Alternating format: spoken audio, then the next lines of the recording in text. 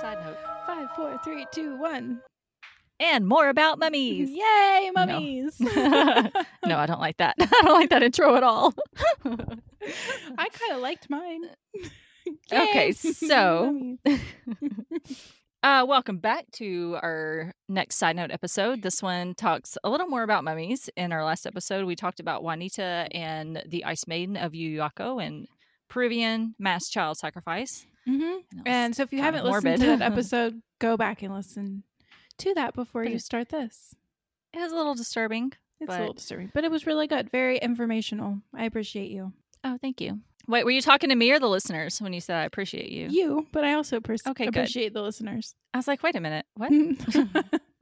Appreciate me? No, we appreciate all our listeners. We love you guys. Like, I'm so happy that more and more people, every time we get a new listen, it just makes me so happy inside that people listen to our stories and they like them. It keeps us doing this because if no one listened, it wouldn't be as fun to do because we want to tell you our stories. More and more people that they listen every time somebody else listens to it or gives us a rating or anything, then or likes us on makes Instagram, me really happy inside. Or likes us on our Twitter. It's very exciting. We see all of you. We see you, and we love you. And we love you. I also love mummies. I do too. So let's talk some more about mummies. All right. So last time I talked a little bit about how they use forensics and stuff like that to test Juanita's hair, and they were able to determine like what she ate and how long ago she ate it, and basically kind of like what her life was like through forensics of the 600-year-old mummy. I think forensics is so interesting. Like, I should have been a forensic scientist instead of a graphic designer because I should have been a forensic scientist. Yeah, me too. So recently here in Phoenix, there was an exhibit about mummies at the Arizona Science Center. And then we went to it and it was so interesting. Like, I can't stand how interesting this was. They had mummies like from all over. Some were really well preserved, some not so much. But just like reading some of their individual stories was so super interesting to me. And there was one mummy there. He was from Germany and they called him the Baron. He lived in this like huge castle. There was him and another mummy, and they were found in the same castle crypt where they died in like the 1600s. So basically, there was something about the environment of the crypt that like just kept them mummified because there was no, I guess, like moisture that could get in. There was like no airflow, like nothing could get in there to really decompose the bodies. So they were really well preserved. And the family still lives in that castle from the 1600s, like the same family. Like, that'd be badass. I want a castle. Can I have a castle? I want a castle. Any barons out there who are single? I am too. But you have to have a castle. Bonus points if there's mummies in the crypt of this castle. Heck yes. Or if it's haunted. Yes. A haunted castle with mummies in the basement. I'm your girl. You don't ask for much, do you? I don't ask for much. You just have to have a castle with Don't give me flowers. Give me mummies. Haunted mummies in the basement. Yep. That's all. Okay, so the family that still lives in this castle today have let scientists study the Baron and the other mummy. I don't know if it was his wife or not. I wish I remembered. And like for historical forensics and DNA testing and all that, because they can see now how accurate they are in their DNA, like genealogy predictions and stuff, because they have DNA from every single descendant from this mummy to present day. So if you're thinking of like, this is the best example that you could probably do. If you're a scientist, like studying DNA and familial DNA or whatnot, this is probably a godsend to you. Yeah, absolutely. Yeah. So, of course, all that helps like DNA techniques in general. So the next time you do your ancestry DNA and you have better results, then it's from people like this mummy from the 1600s that they were able to study. Thank the mummies. And right. So it's like, you caught the Golden State Killer through familial DNA and all. And like now it's just going to get more and more. Yeah. Like DNA technology is going to get more and more awesome. We're seeing a lot more like cold cases being solved now because people were starting to use that type of DNA. Right. And you're looking at this mummy in this case too, at this exhibit, and some people are like, oh, it's like a dead body in a case. And I'm like, yeah, but 450, 500 years after his death, like he is contributing so much to science and he didn't even know it. Yeah. Like that's so weird to think about. Like, so valuable. Right. And I'm just like, here's this dude laying here and who knows what his life was like. You're doing so much, he don't even know it. Yeah. It's just kind of like mind-blowing to me. Something that these mummies, when they were alive, couldn't possibly imagine happening. Yeah. Like, they probably could never even imagine this technology and this research and science that their bodies are leading to. Yeah. Yeah. And like, think of all the people that they're going to help and everybody that does do genealogical studies or anything. They're going to have a huge boost thanks to this mummy that they're testing on.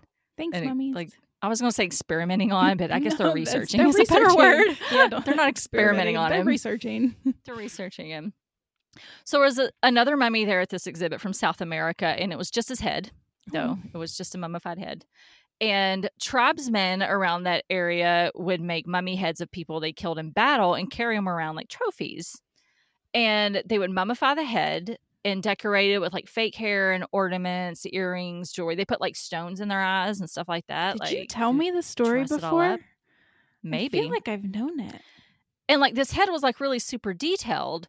And it was interesting to me because back then, like the people that killed the people in battle would use their heads as trophies and carry them around, and it made them like badass, so to speak. But now today, we're looking at the man that got killed, and we think he's the badass. Yeah. So it's kind of like your victim, in air quotes, like your battle victim that you killed. He is more important now than you are. Like nobody remembers you who you are. You're some great warrior. Okay, great. But like, here's this guy's the person head. you killed is the one that we're like looking at, all mesmerized by. And they also had shrunken heads, which you have told me this. I think I crazy. swear. I think okay. Well, I don't know the story, but you must have told me something about warrior heads and shrunken heads, or I read something about it because that was in my mind. It was shrunken heads. The shrunken heads. They had shrunken heads. Okay, ever since I saw this in like a Ripley's Believe It or Not ad, like in Pigeon Forge or Gatlinburg when I was like in middle school, I'm like, shrunken heads, man. These aren't real. Like, it's not a real head. No, they're real heads. They're about the size of a tennis ball. Like, how do you do this? There's a shrunken head in Harry Potter. Is there? Yeah. Oh, yeah. They had a poster up explaining how to shrink a head. I mean, it didn't give you step-by-step instructions like a recipe, which I would definitely need if I was going to do it. But they just talk about how they remove the skull and the bones in the head. And they would fill it with like a real hot sand and like dip it in a bunch of chemicals and like fill it with hot sand, let it dry out again and dip it in chemicals and just kind of repeat this process over and over. And I'm not even kidding. These heads shrink to about the size of a tennis ball. And they're still like to scale, like the size of a human head. Like your eyes are still like proportionable or whatever. And proportionable? I don't think that's a word. Proportional? Proportionable. Proportional. They're the same distance apart, little as they would be big, full size. Proportional. But you're putting an extra. Oh, there's the Easter egg. Supposedly? Proportionable. Supposedly? Joey Tribbiani today. But of course now, shrunken heads are obviously outlawed. It's illegal to own them. Good call. People used to make fake shrunken heads as souvenirs, though, to sell to people. So this is also why you should not buy a shrunken head. Besides it being illegal, you could get a fake. Yeah, and it's probably more likely you're going to get a fake. I think I'd rather have a fake, though. Like, I don't want a shrunken head hanging in my... I don't know about that. You think some of my stuff is weird in my apartment? That would be weird. That's true. Well, in the 1800s and 1900s, it was really popular for people to buy mummy parts as souvenirs when they went places. And they would buy like a hand or a foot or something, just take it home with them. Bad juju. So back in the day, people would go and like dig up mummies just to break them up and sell the pieces as souvenirs. And if you were really rich, you would buy a whole mummy and you would have an unwrapping party. And you would just set it out on a table and you would get a lot of people together and you would just unwrap them all and kind of gawk at them. They used to dip their wrappings in buckets and like make a paint. And there's a shade of paint called mummy brown that was really popular. And it was because it was made from mummy wrappings. Ew, you're painting with dead people. You're painting with corpse juice. I don't want brown walls. Like, that sounds terrible to me. Just my personal preference. I don't want dead mummy wrappings being embedded in the paint on my walls either. Yeah, and like bits of a mummy. No. Right. So, also, people used to eat mummies. Weirdos. Yes. Gross. I thought I would get more of a reaction. You're just like, at this point, I'm like, not the llamas. Not the llamas. Eat mummies. Ooh, gross. Yeah. They would eat parts of the mummies that were wrappings because they thought it gave them, not like superpowers, but they thought it had like healing powers of some sort. They would eat the wrappings or the mummy? A little bit of both. What weirdos. Maybe you put it in like a soup Ew. or something. And then the leftover soup you put in the paint bucket and paint your walls with it. Who knows? Oh. Save those wrappings so you can put them in the soup later. Yeah, for real. Wait a minute. You want seconds? Go get the paint bucket. Okay, so that's disrespectful. Not having your mummies displayed, that is disrespectful. Exactly.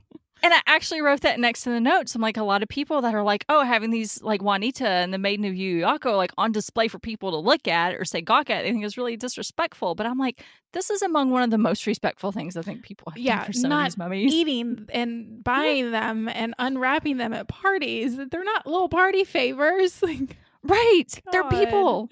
But back in the day, in ancient Egypt, when they were excavating all that stuff, people would just find parts of them, and that's grave robbing right there. Oh yeah, and you're taking bits of people. Yeah. Like, I feel like that's there's really bad luck. Yeah, there is a difference between archaeology and grave robbing. Mm-hmm. Yeah, it's like that meme that went around. It's like, what's the amount of time that needs to go by before it becomes archaeology? And then someone's like, well, archaeology isn't grave robbing or something. It's like, tell us that, grave robber. Well, archaeology, you're doing it for research. Right. You have a purpose. It's an educational, it's a greater purpose. Yeah. You have a reason to do it. Keyword, grave usually sanctioned by the government. Robbing. Yeah. Grave robbing is going to, like, excavating King Tut's tomb is going to get out the treasures, analyze it, do tests on it, display it in museums for educational purposes. Grave robbing is going to steal it to sell on the black market. Yeah. That's the difference. So you can get your own money from it. Don't rob graves, people. Yeah. Old or new. And plus, though, if you did, though, like, think about if Howard Carter, when he found King Tut's tomb, if he was the only one that found it and he found all this stuff, and he's like, hey, I have this shoe. It's from King Tut's tomb. You want to buy it from me? Who is going to buy it from him? I'm sure there's a lot Because I'd be like, first of all, you can't prove that it's from King Tut's tomb. I'm like, second of all, I don't know. There are people out there that are stupid enough who are buying mummies so they can paint their walls with them that are going to do anything. It's like if people... Like, somebody steals the Mona Lisa and they try to sell it on the black market. Like, this is the one and only Mona Lisa. I'm like, why do you have it? That's what I want to know. Either it's a fake or you stole it. Because we ask questions, but there's too many people that don't ask questions. And I know somebody would try to buy it, but I'm like, it's not like I can hang it above my TV in my apartment and tell people that come over, this is the real Mona Lisa. Because they'll think I'm crazy, or they'll turn me into the cops or whatever, or they'll think it's a fake. Like, what good does it do me? What's the point? Know? Yeah, there's no point. To have it, if it's something like this, it's like one of a kind that somebody stole from someplace. Yeah. No, I agree. So there's your mummies. Like, mummies are freaking awesome. I like mummies. Good story. That's my little side note about mummies. That's our second side note. If you have any ideas for little mini stories or for sure main stories, go ahead and email us at darkersideoflifepodcast@gmail.com. Find us on Instagram, Darker Side of Life Podcast, and Twitter at DSOL Podcast. Yeah. Until next time. See ya. See ya. Bye. Bye.